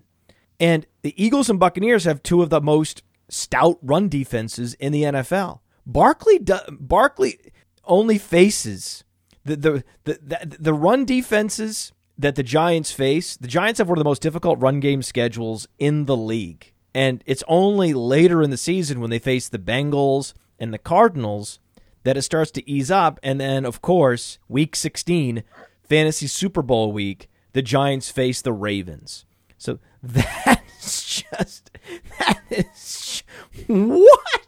It's the reason why Saquon Barkley won't be Christian McCaffrey this year, because he will benefit from the Jason Garrett effect. I mean, under Jason Garrett, Ezekiel Elliott, 21 rush attempts per game, close to 100 rushing yards per game, 48 touchdowns in his career under Jason Garrett. Jason Garrett is a run-pass coach, and you want Barkley getting fed in all phases because he can break off a long run. He's going to be active in the passing game regardless, so if he can maximize the number of carries he's going to get on top of that, he could lead the league in weighted opportunities. It's very easy to see with Jason Garrett, Saquon Barkley leading the league in weighted opportunities. It's just that the schedule is so brutal that in those opportunities, he's not going to be as efficient compared to other running backs facing much softer schedules. And it pretty much all comes out the wash, and he's the number 2 player in fantasy football right now, in all formats. So all that is to say, Saquon Barkley is what he is. There's no change. Generational talent.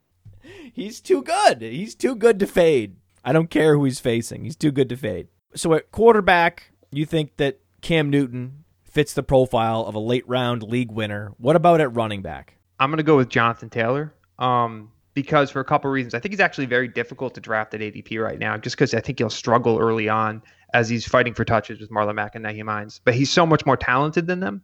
I think by week 8 or 9, he shrugs them off and he becomes the workhorse in that backfield. He starts getting an 80% snap share. And behind, I think Brandon Thorne had him the third best O-line, right? Yeah. So you got the Colts there with the third best O-line. You got Phillip Rivers, who all he does is throw to his running backs. Jonathan Taylor could be easily someone who's ranked weekly in the top 5 come fantasy playoff season. And when you think about league winners, you think about those guys who carry you through the playoffs, who carry you through the playoffs. And that's what Jonathan Taylor is going to be. So it's tough to draft him because you're going to have to weather probably the first 5 to 6 weeks of the season as that gets ironed out. Think like Miles Sanders last year. You just kind of had to work through it. But a much better version, a higher upside version of Miles Sanders last year, and a guy that you should consider trading for. If you don't get him, make sure you put out offers to acquire Jonathan Taylor at the end of September. Go get him. And get him after the first couple weeks. Don't wait too long and get too cute. Yeah, because he's going to break off some runs. He's going to have some big games on like 10 touches. He's going to be one of those guys where he gets like 8 touches, 120 yards, and a touchdown. It's rookie season Nick Chubb all over again. Only better. Only better. Now, who is that guy at wide receiver? So I got Terry McLaurin for that guy, right? When we look for the receivers who are going to break out, what you do, this is what everyone basically does. You take the look at the really super efficient guys, right? And then you say, well, do they have a path to more opportunity that they can span that efficiency over that more opportunity?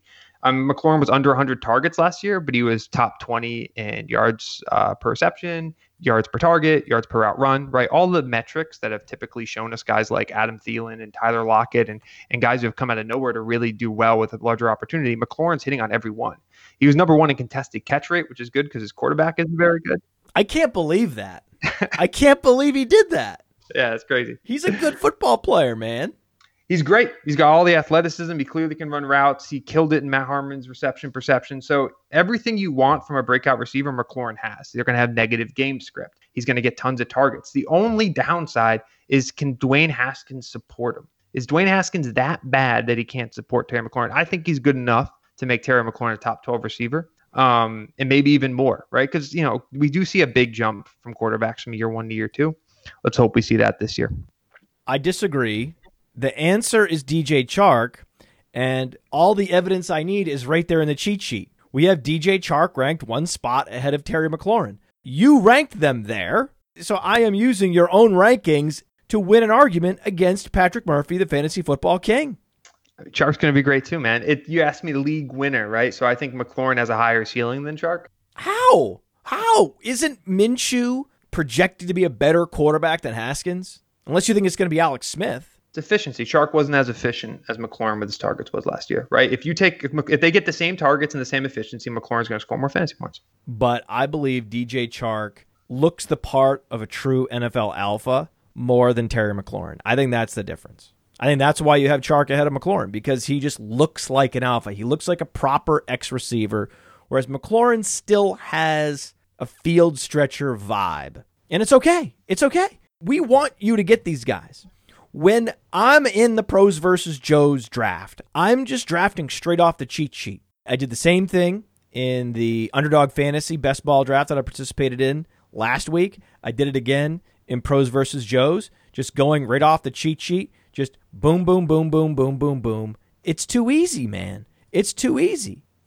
Edwards-Helaire, Chubb, Fournette, Cooper, Metcalf, Prescott, Geis, Ryan, Hockenson, Hooper, Edmonds, Thomas, Anthony Miller, Justin Jefferson, Mims, Renfro, Higgins, Gage. At every point in the draft, when you go to the cheat sheet, it's as if the cheat sheet is drafting with you. There's a sixth sense that the cheat sheet has.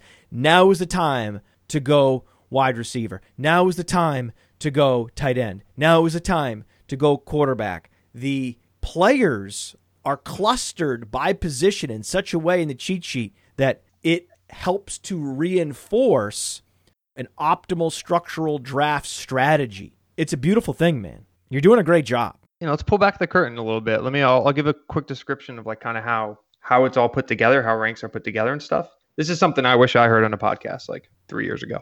So the way we make the cheat sheet, right? is Peter Howard pumps out these projections, and we plug in the scoring system, PPR, half PPR, whatever it is. Superflex.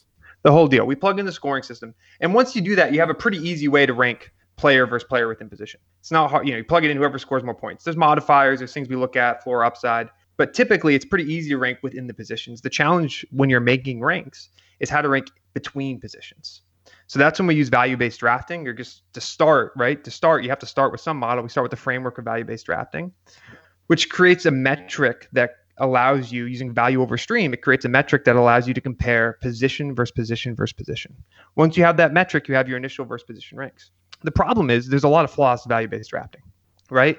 Whenever you hear about structural drafting strategies, like late round QB, zero RB, robust RB, these are all exploits of value-based drafting, right? These are strategies, positional strategies that found ways to beat value-based drafting.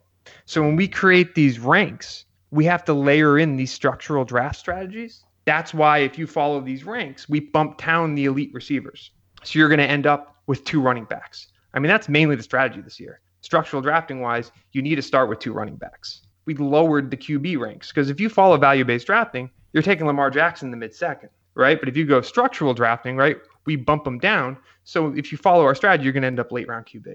I don't know how you did it. There's a lot of people that do a lot of sophisticated things that make Player Profiler what it is and make the tools and the resources so sophisticated.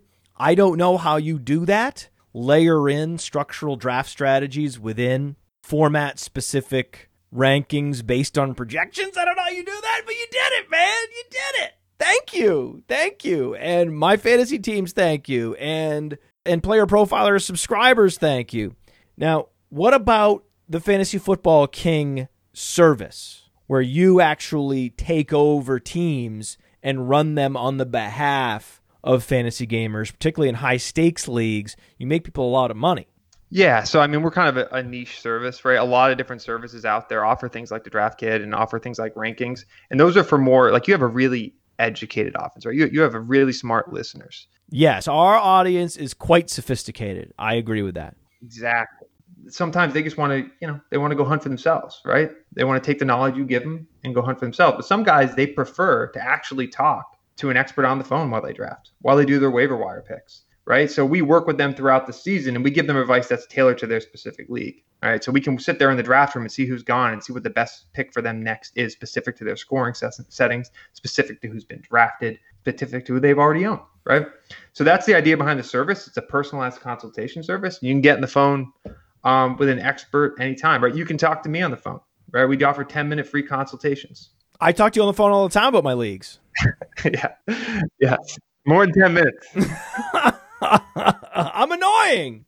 And I've noticed that a lot of legacy leagues run by the same group of guys for a long time, they have irregular scoring systems. And I've found that your service is particularly valuable for anyone that has an irregular scoring system, because you're able to synthesize the format and find the edges within the draft and on the waiver wire that are not apparent to all the league mates, even if they've been in the league for 10 years. The right moves are not intuitive, even to the veterans in those leagues. And so when one of the members of the league brings you in, you go ahead and ingest all the settings, and you spit out some actionable advice that is truly killer for these leagues. Yeah, I mean, there's a lot of leagues out there. It's kind of the nature of just the job I have here, right? I have to go draft for some teams. I might have to draft. I learn about a league at noon and have to draft for it at 5 p.m., right? So I have to be able to quickly find out how their scoring settings, how their roster construction is going to change, right? Because a lot of these leagues aren't single QB PPR. If they're hiring a consultant to help them out, they're complex leagues, right? They're competitive, expensive, complex leagues. So I have to figure out how to get an edge on guys who have been doing these leagues for 5 to 10 years.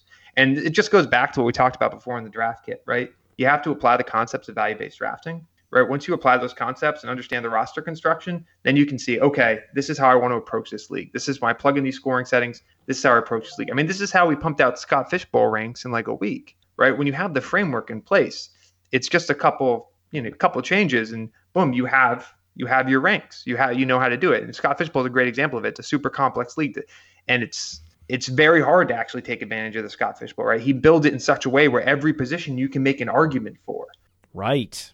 We did great, and don't get me wrong, RB early was the way to go. Oh, no, we did great. Oh, we were awesome. Our team is awesome. My Scott Fishbowl team is excellent.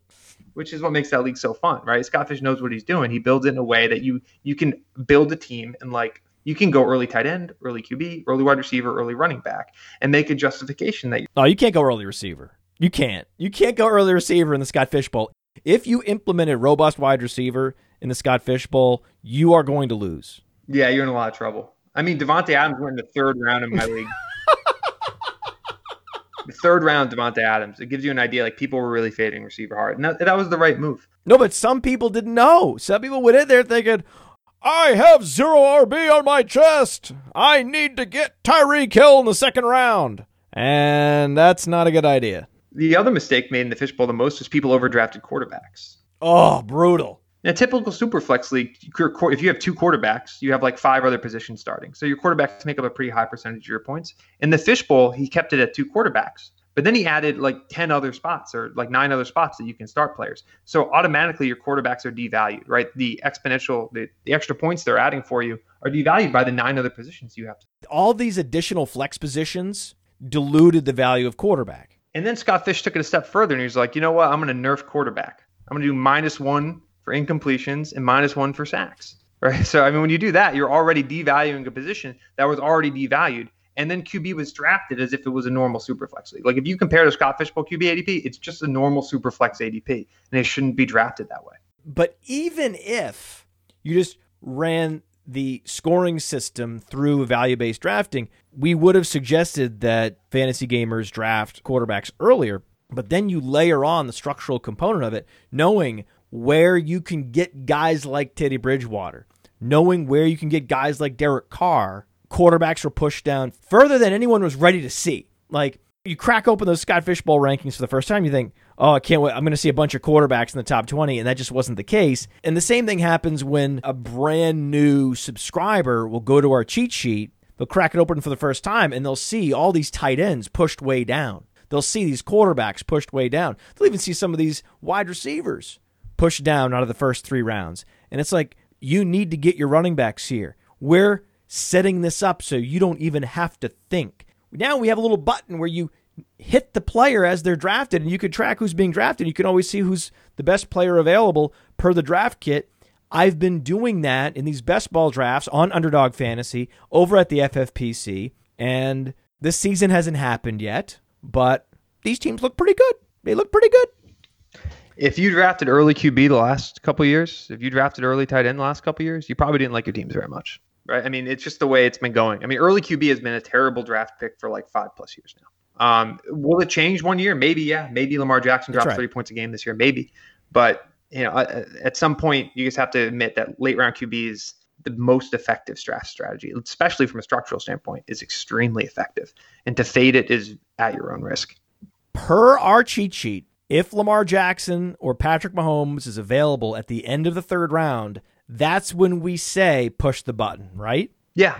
Yeah. I mean, this is one of the challenges, right? So the key with our cheat sheet is we want you to draft running backs in the first 2 rounds. In the 3rd round, I mean, Lamar Jackson will never be available at the end of the 3rd round anyway, but in the end of the 3rd round, if he's available. The question is, because of what we've seen from Lamar Jackson and Patrick Mahomes the last couple of years, they've elevated the value of the quarterback position. So even those that know late round quarterback is the way to go, there has to be a point where you would go quarterback, where you would draft Lamar Jackson, where you would draft Patrick Mahomes. And the answer to that question is the late 3rd round. Correct. Yeah. Just like it's represented in the draft kit. Yeah. The late 3rd rounds when you draft them. You probably won't happen anyone, but as long as you're getting your first 2 running backs, it gives you a lot more flexibility how you want to progress to the rest of the draft, because running back's the first thing to dry up, right? There's receivers late, there's tight ends late, there's QBs late, there's every other position you can get later on, but running backs dry up so fast this year, you have to get your first 2 running backs. RB thirst is real. Why do we have Kyler Murray below Deshaun Watson and Russell Wilson? I mean, Kyler Murray wasn't even that good last year. I think people are getting a little too excited about the... What, Patrick? I mean, he was okay, but he wasn't QB3. How dare you? People are getting a little too excited about the second-year breakout. After Lamar Jackson and Pat Mahomes, everyone's trying to guess the next one.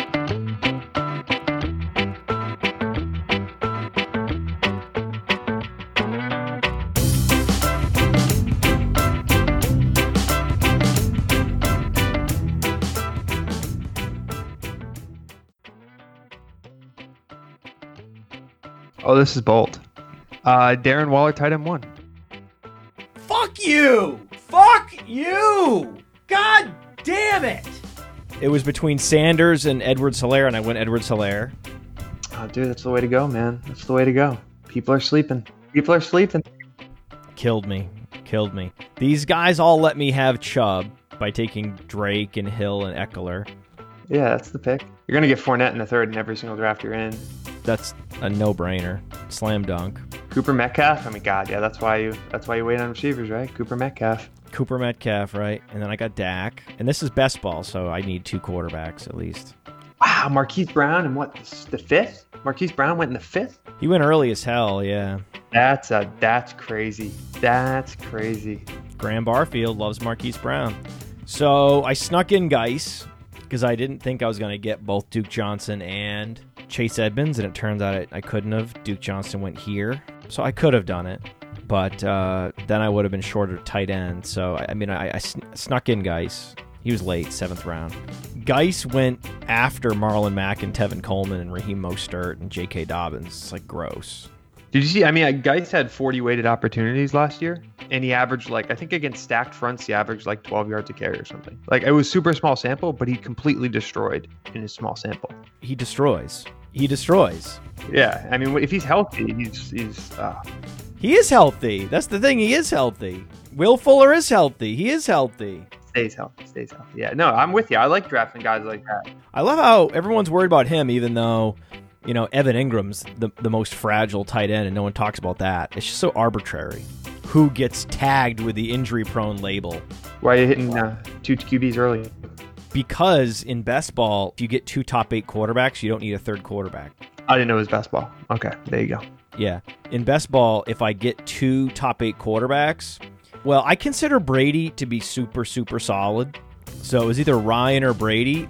Brady actually went before Ryan, and then Wentz was still on the board. So I could have had either Ryan or Wentz, and I went Ryan because I think he's more stable than Wentz. Yeah, Ryan's definitely more stable than Wentz. It's all about Dak and Ryan for maximum stability at quarterback and then just not drafting another quarterback. And what it does is it opens you up.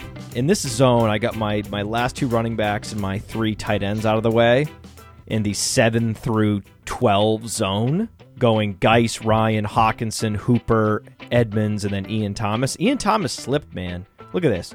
Doyle went before him. Ebron went before him. Jonnu went well before him. Cook went before him. Ian Thomas is smash. I'm surprised Ian and Jonnu are so far apart. To me, they're very similar picks. Exactly. They are similar. He's in a much better offense than Jonnu Smith. That offense is going to be bananas. Irv Smith's interesting, too. I've been thinking about that. Who are they going to throw the ball to in Minnesota? No, Irv Smith is interesting. He's the guy I would have drafted. I would have gone Irv Smith here had Ian Thomas not been here in the 12th. Him and Irv Smith I had queued up. But then to get Anthony Miller here was crazy to me. They went Campbell, Judy, Debo, Deshaun, Samuel, Watkins, all before Anthony Miller? He'll have a greater target share than all those guys. How about Renfrow, man, in the 16th? I'm warming up to Renfrow a lot. Some of his, he was extremely efficient last year, especially finished strong, too. Of course, dude. Look at how I blocked. I went all running back blocks in the beginning, then a block of wide receiver, a block of quarterback, a block of tight end, and then a giant swath of wide receivers to close it out. 6 straight wide receivers. Look at that. Look how beautiful that is. That's how you do it. And look at that. Look at how I alternated stability versus upside. Miller and then Justin Jefferson. Renfrow, Denzel Mims. T. Higgins, Russell Gage. No, this is how you do a best ball draft, right? And you talk about it all the time, but you want to hit the receivers late, right? Because you get the spike weeks from the receivers late. You get the sturdy, the solid weeks from your running back you draft early. Look at this. Someone drafted Jordan Reed. Someone drafted Kyle Rudolph. Someone drafted Giovanni Bernard. Someone drafted LaShawn McCoy, Carlos Hyde, Darwin Thompson, Chris Thompson, Jamal Williams, Rashad Penny. These are all zeros. They're just collecting zeros at running back and tight end when I'm going wide receiver and I'm getting starter. High draft capital, productive, athletic, college prospect, right? It's just crazy that Renfrow is there in the 16th round. Russell Gage. One guy I'm surprised you didn't take was Sanu in the 17th. I think I might rather have Sanu than T. Higgins this year. There was a bunch of guys. James Washington was there too. Yeah. There's a couple options there. It's interesting. Sanu, I'm really warming up to, and super deep spots like this, not really in regular leagues. But he could see 100 targets easy. But he's on the PUP. Listen, I felt like with getting Amari and Metcalf, I used a 4th and a 5th rounder, and you only start 2 receivers. It's 2 receivers, 2 running backs, 2 flex. So with Anthony Miller and with Renfrow and with Gage, I felt like I could swing at Mims and swing at Higgins in particular. Because that offense, man, I want Burrow. He and Burrow have been working out in the offseason together. That could be exciting. Yeah, no, you're going to get spike weeks from them all. Higgins is going to play. Higgins is going to have some weeks. Yeah, so between these last 5 receivers or 6 receivers you got, you're gonna have enough weeks covered to hit your flex. Like they'll be producing at a rate where you're gonna hit your flex numbers like well. So yeah, I like the draft, man. This is the right way to structure your team. Because it was Sanu instead of Higgins, but also James Washington.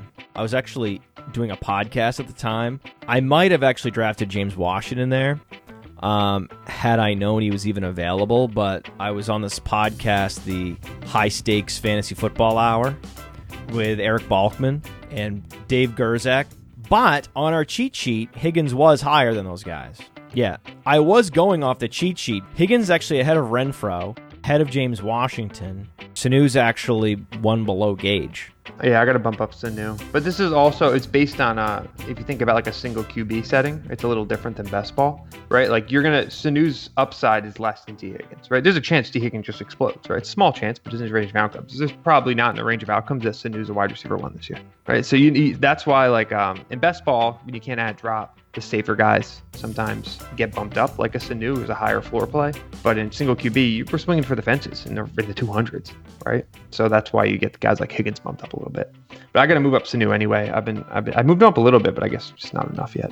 Yeah, I guess you're right. Like, because it's best ball, I should have prioritized guys that are a little more stable, like Sanu and Washington. Because you don't know what his role is going to be this year.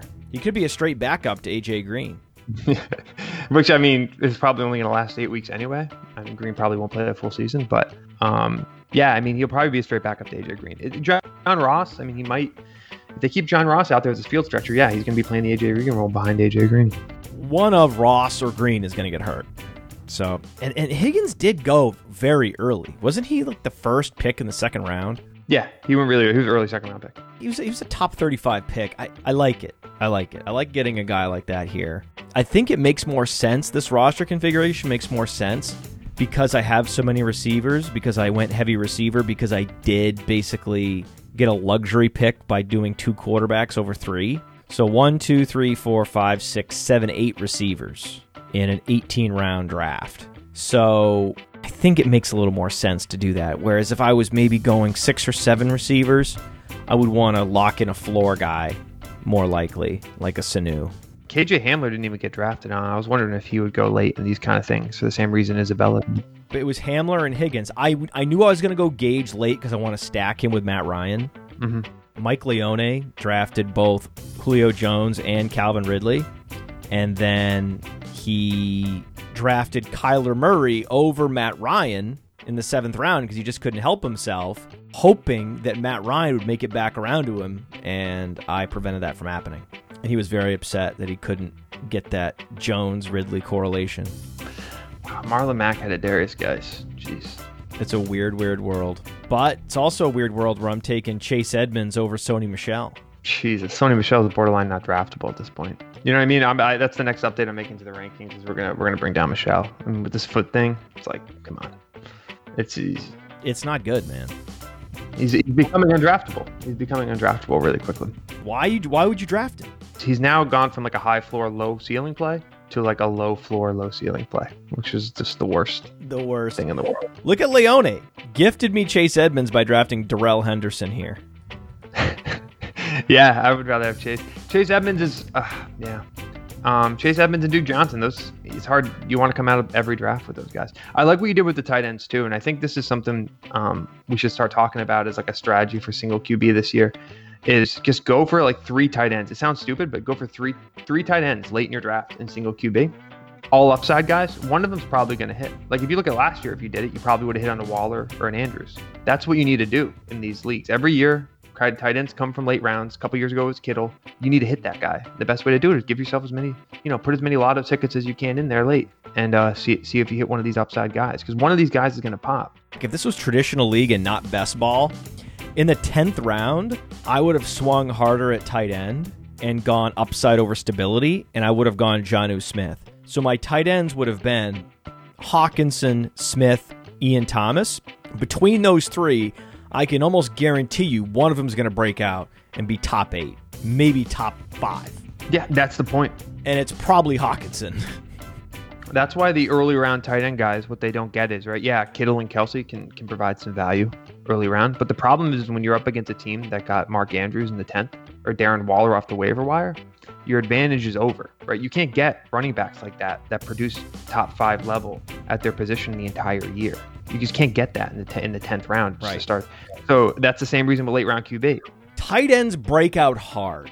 That's the key. Tight ends break out hard the first year they break out. Exactly. And you need to take advantage of that asymmetrical breakout that so often tight ends experience at some point in their career arc. It's the opportunity cost, right? There's no other position. QB and tight end are the only ones where you can get super late. You can get season-long top 5 studs at those positions late. You can't get that at wide receiver, and you can't get a running back. Over time, you'll see running backs emerge throughout the season. You'll see receivers emerge throughout the season, but not week 1. Like, we're not missing on top 10 receivers for the season in week 1 or top 10 running backs that early, right? Usually injuries or rookies develop over time. Tight ends we miss. Week 1, Waller was a top 5 tight end last year. He got like 14 targets or something week 1. Like, we missed that, right? We didn't know that was going to happen. Mark Andrews was a beast all year last year. We didn't know he was going to do that. 2 years ago, maybe 3, Kittle was a beast. 4 years ago, Eifert came out of nowhere and put up like 13 TDs. Every year, these guys emerge right from the start of the season. And their prospect profiles are right in front of us. They're right in front of our face with excellent athleticism and oftentimes dominance at the college level. Tight end breakouts are also the easiest to predict. It's when, right? We know they're going to break out. Right. When. To specify the year's the challenge. So that's why you get a couple. Yeah, that's why you throw your hat in the ring. JJ X Regan did a really good study on breakout tight ends, and he actually determined draft capital was one of the big items that led to a breakout, right? Like first and second round tight ends are much more likely to break out than late round tight ends. It's like a argument for TJ Hawkinson and Noah Fant this year. They have good draft capital. Yeah, Hawkinson is a no-brainer, man. Yeah, Hawkinson's the guy you have to draft. If you're not going to get an early tight end, which we're basically advising against, I think Hawkinson and Fant are you got to get one of the two. Gesicki was a second-round pick. Gesicki's too. Gesicki's good. I'm a little more nervous about Gesicki. There's some stats around him around like yards after catch and stuff that are like concerning. He was pretty inefficient last year. I would have expected an elite athlete like Gesicki did. Yeah, but the catchable target rate was super low. Well, is that going to change? It was very low randomly. It's like Fitzpatrick's not inaccurate necessarily. It's just that Gesicki was unlucky. So you got to be careful. No, I guess he's a fine pick because he's going to see volume. Well, he was top 5 in target distance. I thought he'd have more broken tackles. I thought he'd have a better yak. For that, look at that athleticism. Like, what's he doing when he gets the ball that he can't run? 1.9 yards after the catch per target is low, but his target quality rating was outside the top 30. His catchable target rate was 70%, which is horrendous. And his true catch rate was average. It's just the average target depth. He's getting deep down the field. He's converting in contested situations. He's not getting yards after the catch. That's his big problem. That's the thing that held him back. Which is weird, right? Look at those athletic measurables. How is he not getting yards after the catch? The dude's a monster. They were facing a bunch of really good, strong safeties, and they were able to bring him down. It's just a small sample, man. I don't overweight any of that. Yeah, it's 89 targets.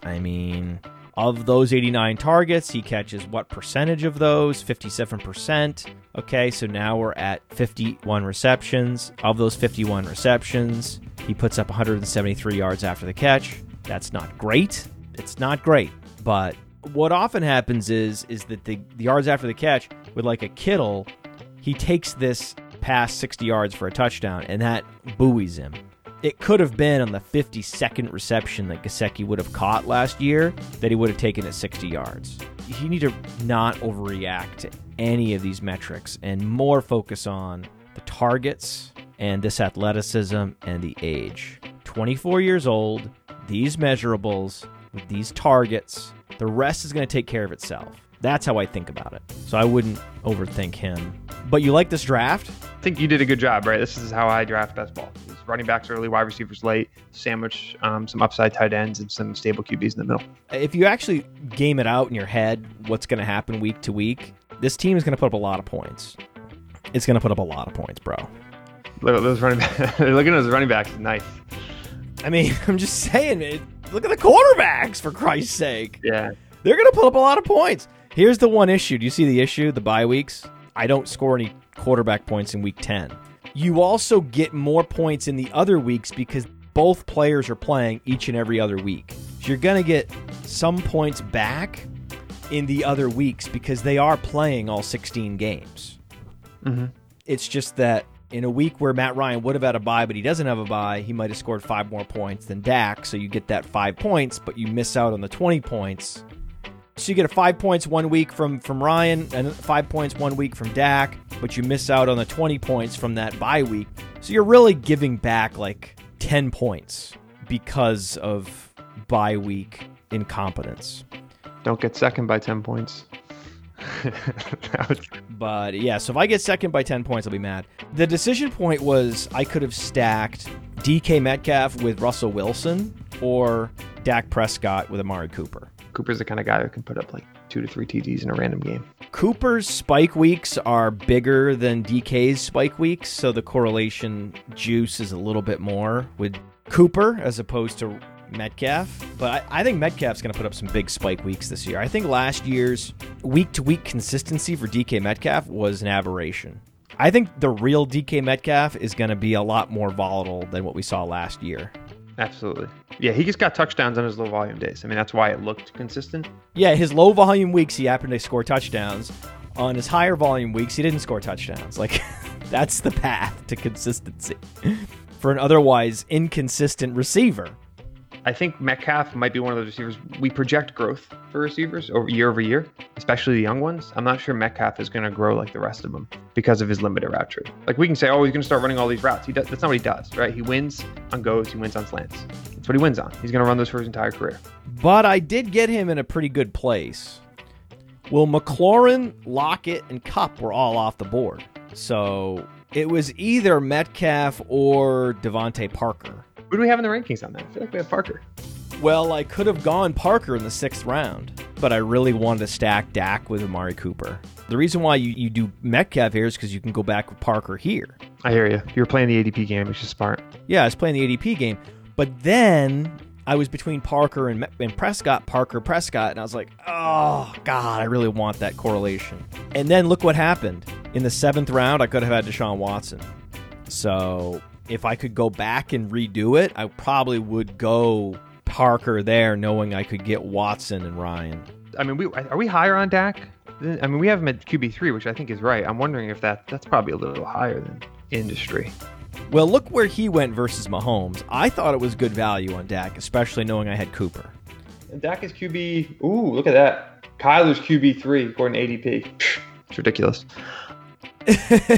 So also, the other thing was, there was a possibility that Gallup would have made it all the way back to me in round 8. And there was also a possibility that Lamb would have made it to me in round 10. You see that? Mm-hmm. I love getting Dak because there's double stacking ability with Lamb and with Jarwin. But look where fucking Jarwin went. He went before Hawkinson. It's crazy. Yeah, there's some weird picks in here. No, but look at this one. Look at this one. Look at this one. Look at Tariq Cohen in the 5th round. Oh, that's gross. You're going to see Tariq Cohen in the 5th round. You'll never see that again. Jordan Howard in the 8th. Oh, Jordan Howard is like, I mean, it's hard to call him a bust because of how late he's going, but he's just behind the worst O-line in the league. That's not Jordan Howard. He needs a good O-line. He's going from one of the best O-lines to one of the worst O-lines in the league. Like, that's going to crush Jordan Howard. He's going to be useless in the Dolphins. Like, he's going to be completely useless. How can he be useful on the worst offensive line? He's not elusive in any way. Yeah, he takes what their line gives him really well, but that line gives him nothing. Exactly. Then what's he going to do? Oh, that's horrible. You're on a Wi-Fi extender, bro. Come on. Come on. To do a show with the Podfather? Wi-Fi extender? Oh my God. Puke. You have a really educated offense, right? You have a really smart listeners. These teams look pretty good. They look pretty good. You have a really educated offense, right? You have a really smart listeners. Hipster fantasy gaming 101 right there. I have 0 RB on my chest. I need to get Tyreek Hill in the 2nd round. And that's not a good idea. You have a really educated offense, right? You have a really smart listeners. Why don't you care about Jason Witten? He's going to catch 15 more passes than Mark Andrews. He's the Kyler Murray of running backs. It's vicious. It's a vicious schedule. He's undraftable. Don't get me wrong. I like Kyler Murray, but you don't need to be an expert at analysis to figure out he's going to get a few more TDs this year. Like, come on. But for the mortals out there, I don't know how they even believe it. I barely believe it. It freaks me out, man.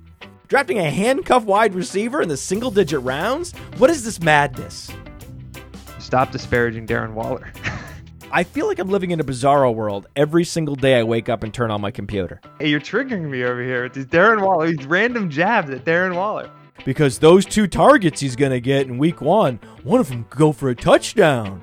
Didn't you know, Patrick? That's like you call it a riddle. Oh my God. Oh my God. It's too good. I'm too good at this. Somebody stop me. But if he gets the passing down work, he's a first-round pick. Everything is dependent on everything on a football field. It's right up there with Godwin over Evans, man. So it might be your best take ever.